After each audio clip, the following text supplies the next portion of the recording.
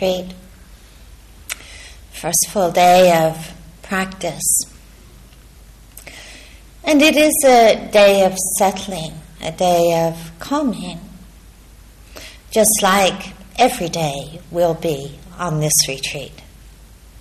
Whether you have already been here for a month or 2 months, still this quality of wise attitude, the quality of wise intention, is really so important to reflect on, to have a sense of what this day is really dedicated to, what it is in the service of.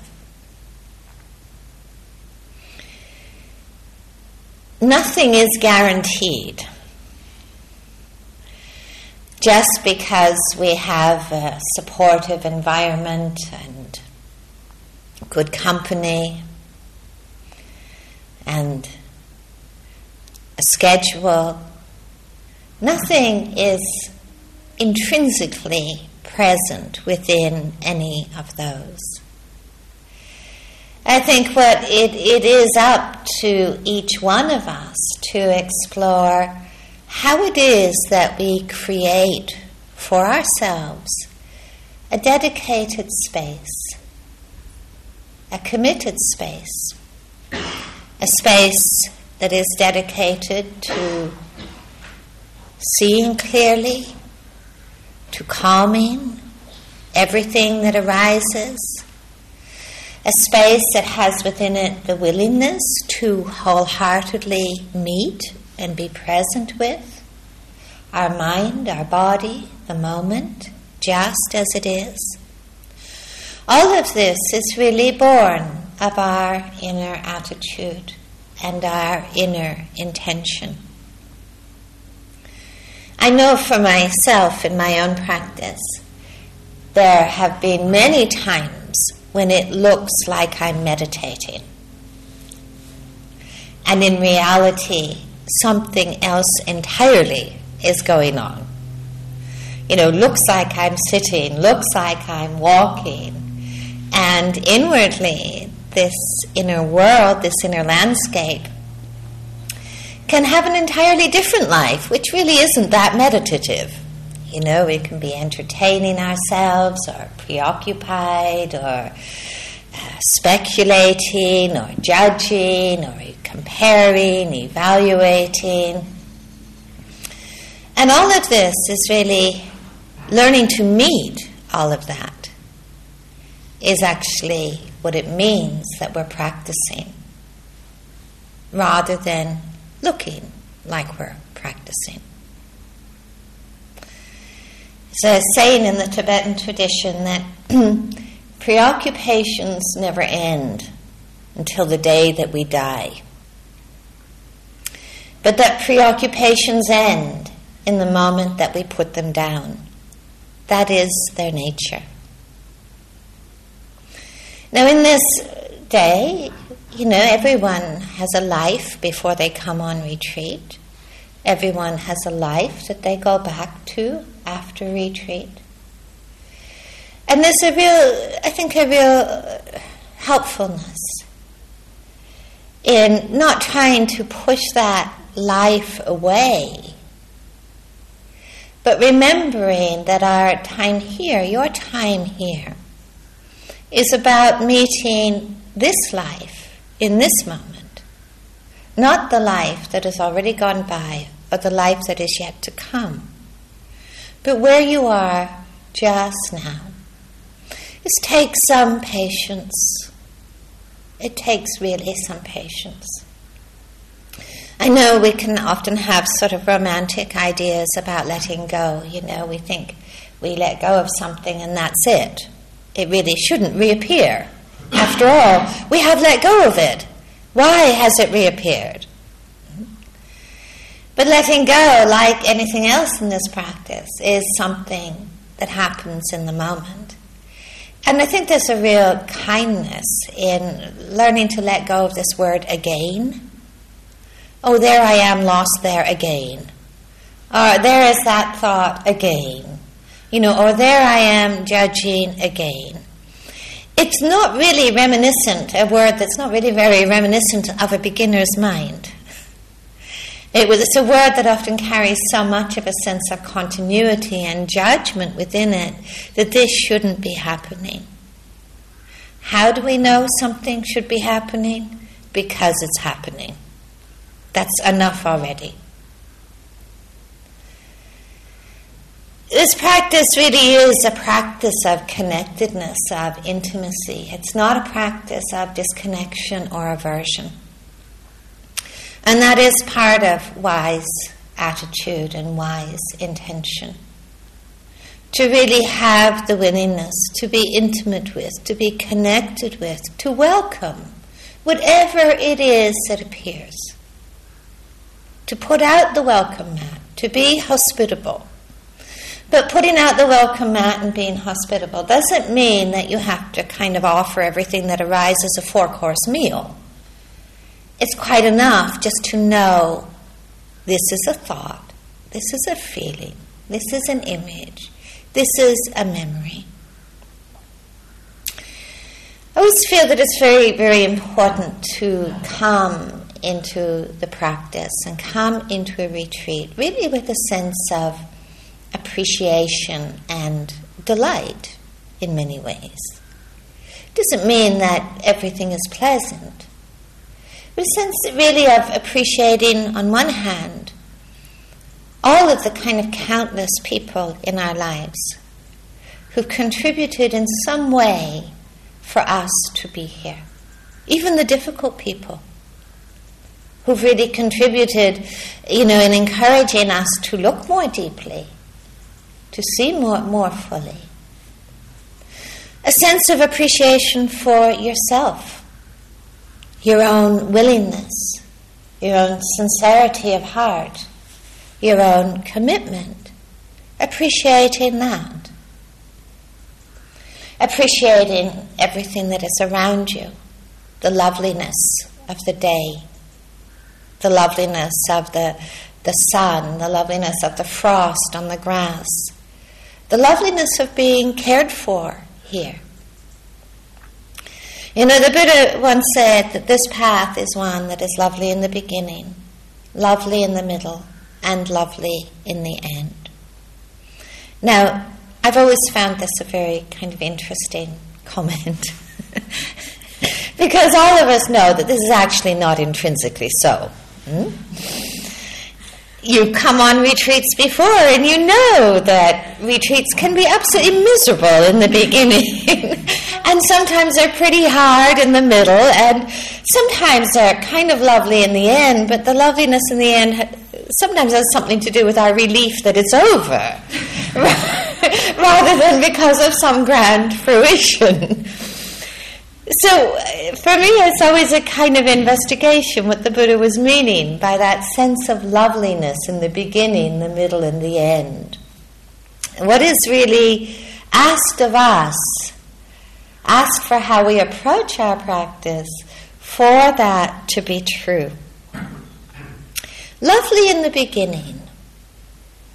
I think part of that is really remembering and reflecting upon how much this path and this practice is really a path of aspiration. It is a path of bringing into being, evoking into being, all that is wholesome, all that is healing, all that is freeing, all that is liberating.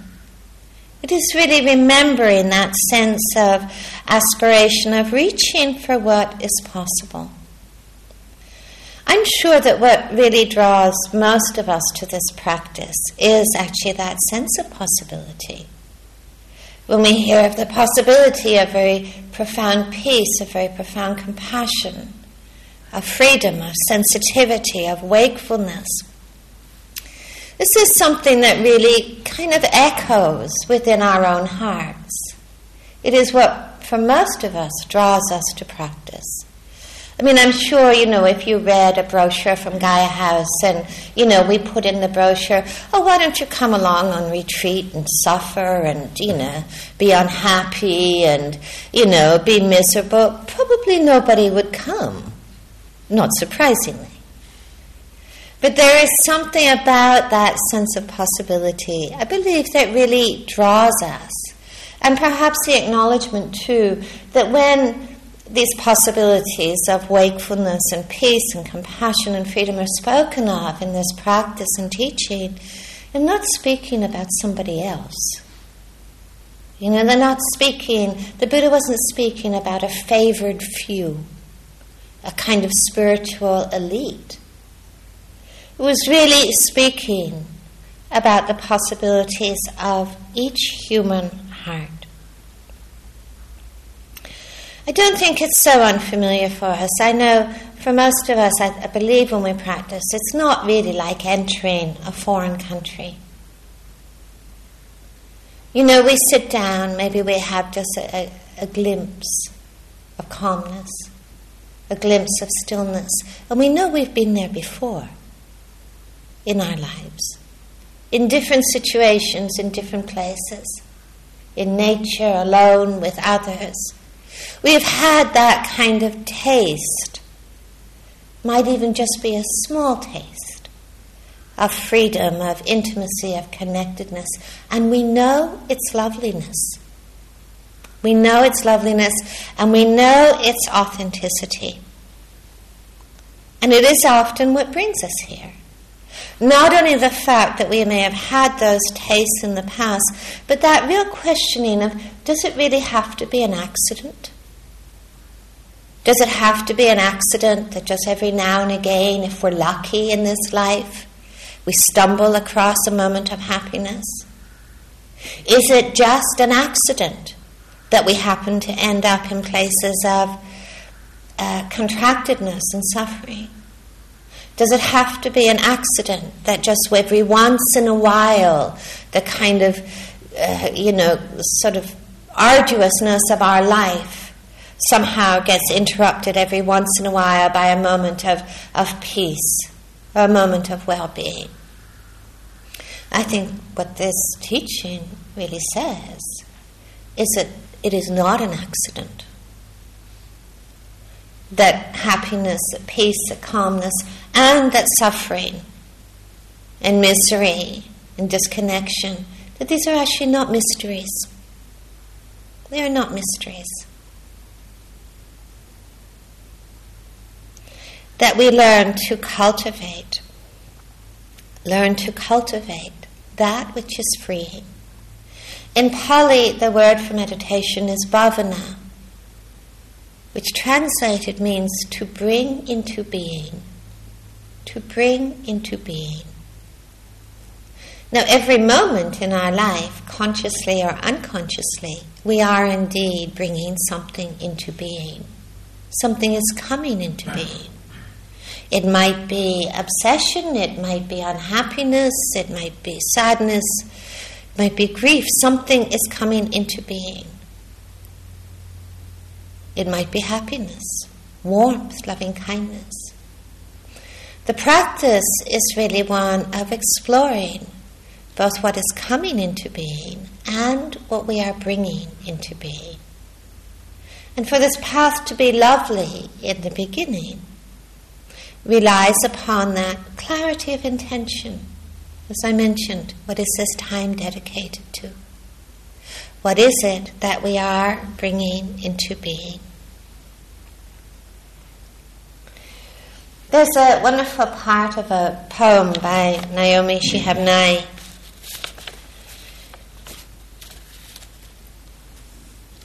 She says, when you're invited to a party, remember what parties are like before answering. You're trying to remember something too important to forget. Trees, the monastery bell at twilight. Tell them you have a new project. It will never be finished. Walk around feeling like a leaf, knowing you could tumble any second. Then decide what to do with your time. Walk around feeling like a leaf, Know you could tumble any second. Then decide what to do with your time. Imagine if we had that sense in the whole of our life. That we walked around feeling like a leaf, knowing we could tumble any second. Then I think we would wisely decide what to do with our time and what to do with our attention. And this brings a sense of immediacy, perhaps even a sense of urgency into our practice, that we practice as if our life depends upon it. And in some real way, it truly does. Urgency without haste. Urgency without ambitiousness. Urgency without striving. But an urgency of a sincere heart. An urgency of genuine dedication.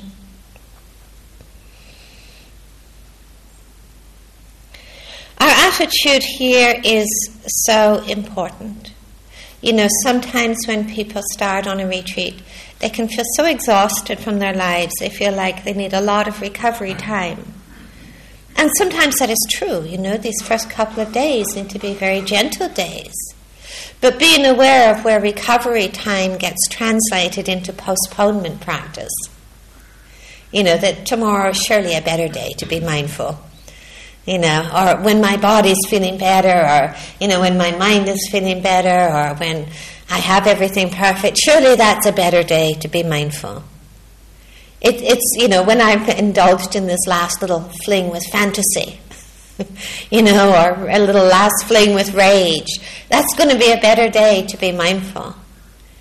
That somehow, that better day just never really seems to arrive. So knowing really the difference between taking care of yourself as you settle, and when that does maybe get translated into more of a postponement, a later, a waiting for the perfect moment to be present in. You know, there's a Tibetan saying that says, by the time you've set yourself out with a comfortable place to stay, plenty of food, warm clothes, and a generous benefactor, you've completely cultivated the demon before even starting to cultivate the Dharma.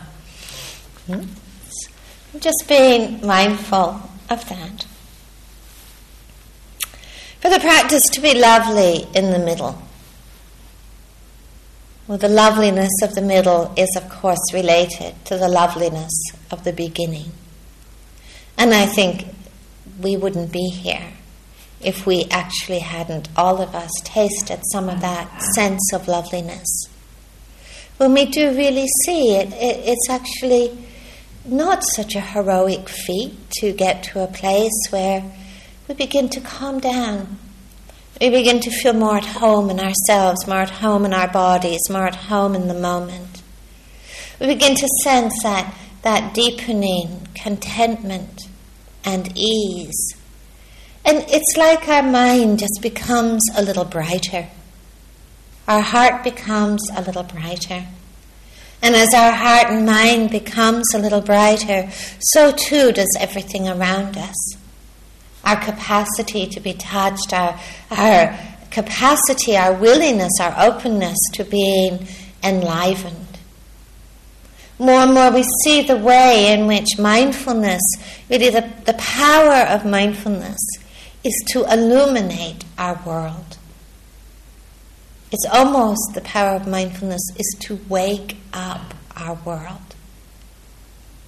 And we start to see that shift happening. And we've seen it many, many times.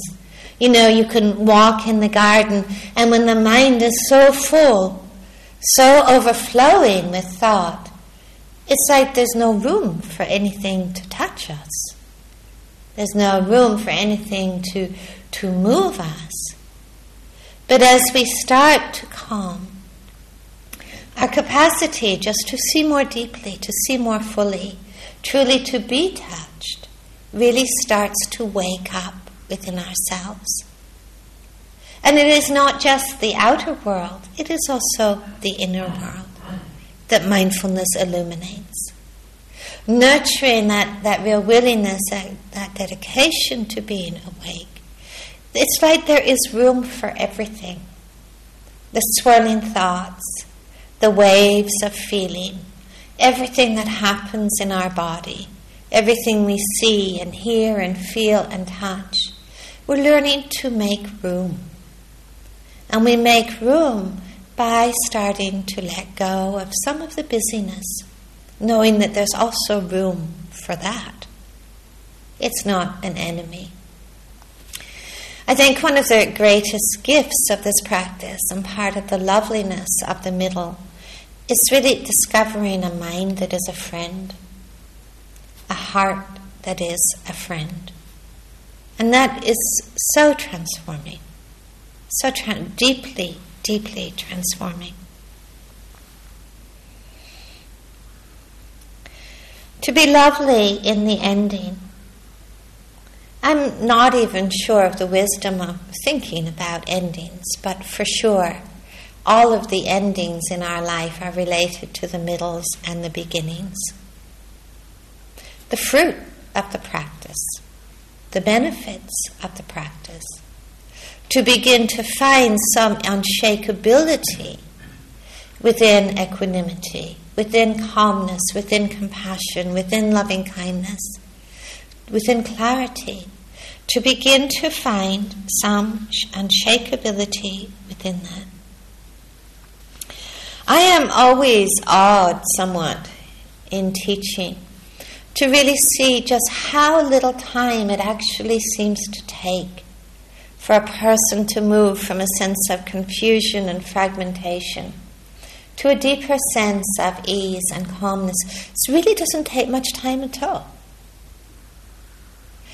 And it's not, as I mentioned, the surroundings or the silence. It is due to our own willingness, where we have chosen to make our home. Whether we choose to make our home in confusion or whether we choose to make our home in seeing more simply and clearly. But it is a journey. It is a journey. There's no other way to put it except to say that it is a path that requires patience, it requires equanimity, it requires kindness, and it requires that to be really balanced with dedication and sincerity. Now, one way of framing this path is to see it as being a movement from applied attention to sustained attention. Applied attention is where we all begin in the practice. We choose our focus, perhaps mindfulness of breathing. We place our attention there, it disconnects, wanders away, we come back, we reapply that attention. It's gone again, we reapply. That is what applied attention is. With practice, that which starts as being so effortful becomes more effortless. Applied attention, that movement from applied attention to sustained attention, for most people is a journey through what we call the hindrances. It's a journey through the mental states of sloth, of torpor, the mental state of restlessness and agitation, of aversion, resistance, of craving, that sense of wanting, and it's a journey through the mental state of doubt. Now, sometimes people have this idea that these are kind of preliminary mental states that are somehow intrinsic to retreat beginnings, and that after you practice a few more days, they go away. I think this is really an unhelpful perception, because what I see in long-term practice is that whenever anybody comes up to an edge, where they're being asked to let go of something or see something more deeply, one of those hindrances will arise.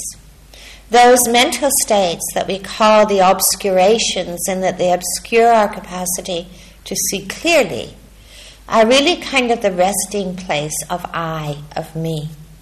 And one of the reasons they arise so strongly in the beginning of retreats is because we're kind of unsettled by the transition. Our sense of being in control is somehow unsettled. The sense of me feels like it doesn't really have a ground, the ground of familiarity, the ground of habit, the ground of control. So sometimes it is true, most times, the beginning of retreats often see a wave of these mental states really strongly. And then they calm down. Now, do they calm down because they've really been uprooted, or do they calm down simply because we feel more in control again? You know, we've got our schedule figured out, we've sort of sussed out who's here, we know there's not going to be enough food at lunchtime, you know, we're a little bit more in control again, so the hindrances tend to calm down a little, but they keep arising. What I think is very important about these obscuration states is to really see them as mental states, and also to acknowledge the way that these mental states of dullness, of agitation, of craving, aversion, of doubt, they are really kind of the ground of pretty well all of the emotional and psychological storms that we experience in our life. They're life mental states. They're not retreat mental states. You know, dullness has all that whole spectrum of, from real sloth and torpor to just a kind of sense of inner numbness. A numbness inwardly, a sense of disconnection, of not really being touched. Agitation has a whole spectrum from just being slightly antsy, to real anxiety and worry and obsession. Aversion can just be a little bit of impatience, or it can be terrible rage and hatred. Desire, craving can be just that, just feeling of things aren't quite right, I just need a little bit more, fix a little bit more, to these real absolute bereft states of longing and yearning. And of course, doubt is a very familiar visitor in our life. From, little momentary doubts to very deep, almost paralyzed states of uncertainty. To really find the willingness to know these states of mind when they arise, and the patience and the willingness to meet them fully. Sometimes it's really helpful just to know them. This is dullness. This is agitation. This is aversion. This is doubt. Because sometimes knowing them is really what allows us to ask, what do they need? What do they really need? If there is dullness, if there's a sense of numbness, what is really missing is a sense of quality of vitality, of aliveness. Sometimes we need to walk a little bit more. We need to kind of really bring a little bit more energy into the practice. With agitation, it needs the opposite. We need sometimes to seclude our sense doors a little bit more. Not read the notice board 100 times in a day, not be planning great projects and hikes, not be endlessly finding something else to entertain us. We need to calm down a little and find a little more stillness, seclude the sense doors some. When there's aversion, resistance, we really need to ask ourselves, where is the kindness in our practice? Where is the kindness in this moment? If there's a lot of craving, wanting, the feeling like, nothing is ever enough, we need to ask ourselves, what in this moment is truly lacking? What in this moment is truly absent? And when there is doubt, we need commitment. It is not a question of committing to a month or committing to 1,000 sittings. It's a question of committing to steadiness in this moment. Committing to seeing most clearly just in this moment that we're in. Often, for those of you who are beginning in a retreat often starts with a real simplicity.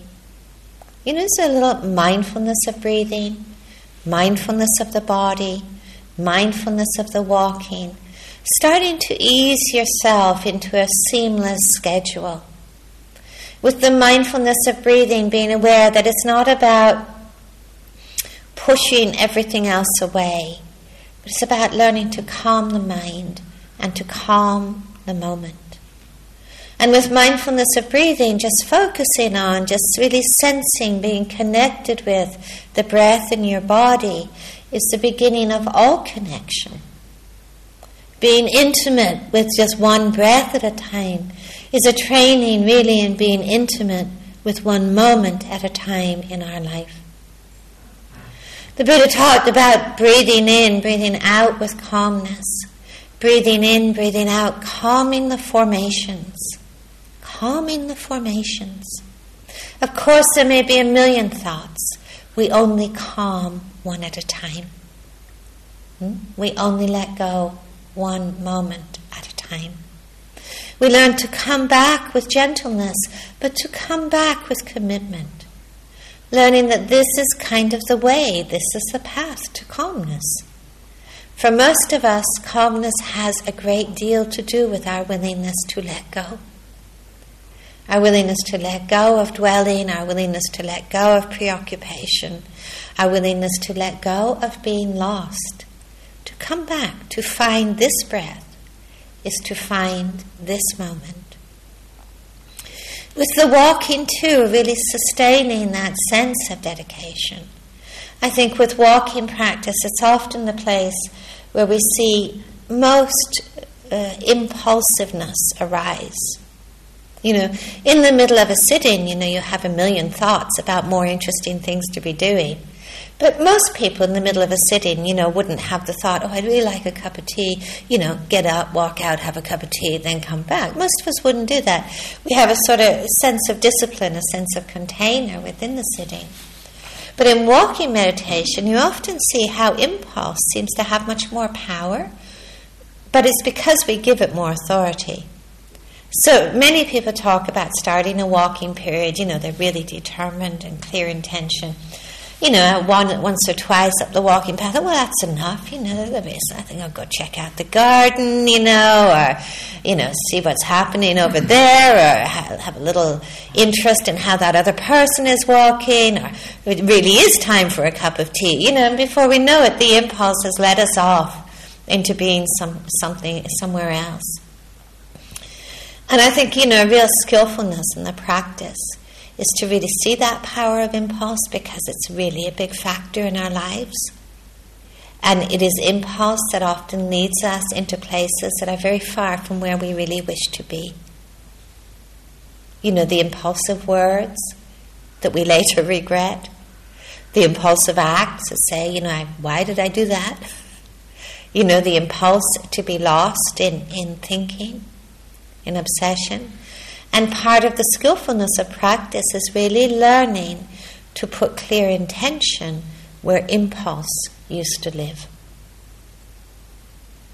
It is knowing the moment. Sometimes when mindfulness is the path of mindfulness is spoken of, it's often spoken of in 3 steps. One is to know the mind, to shape the mind, and to free the mind.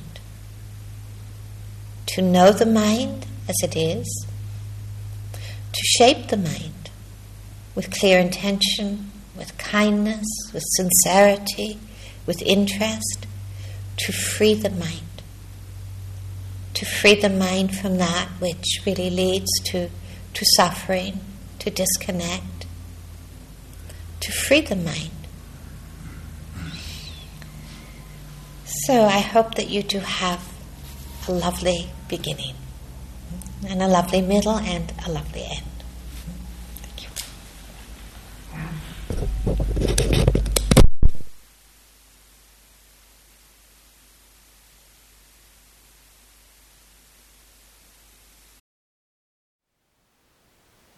Thank you for listening.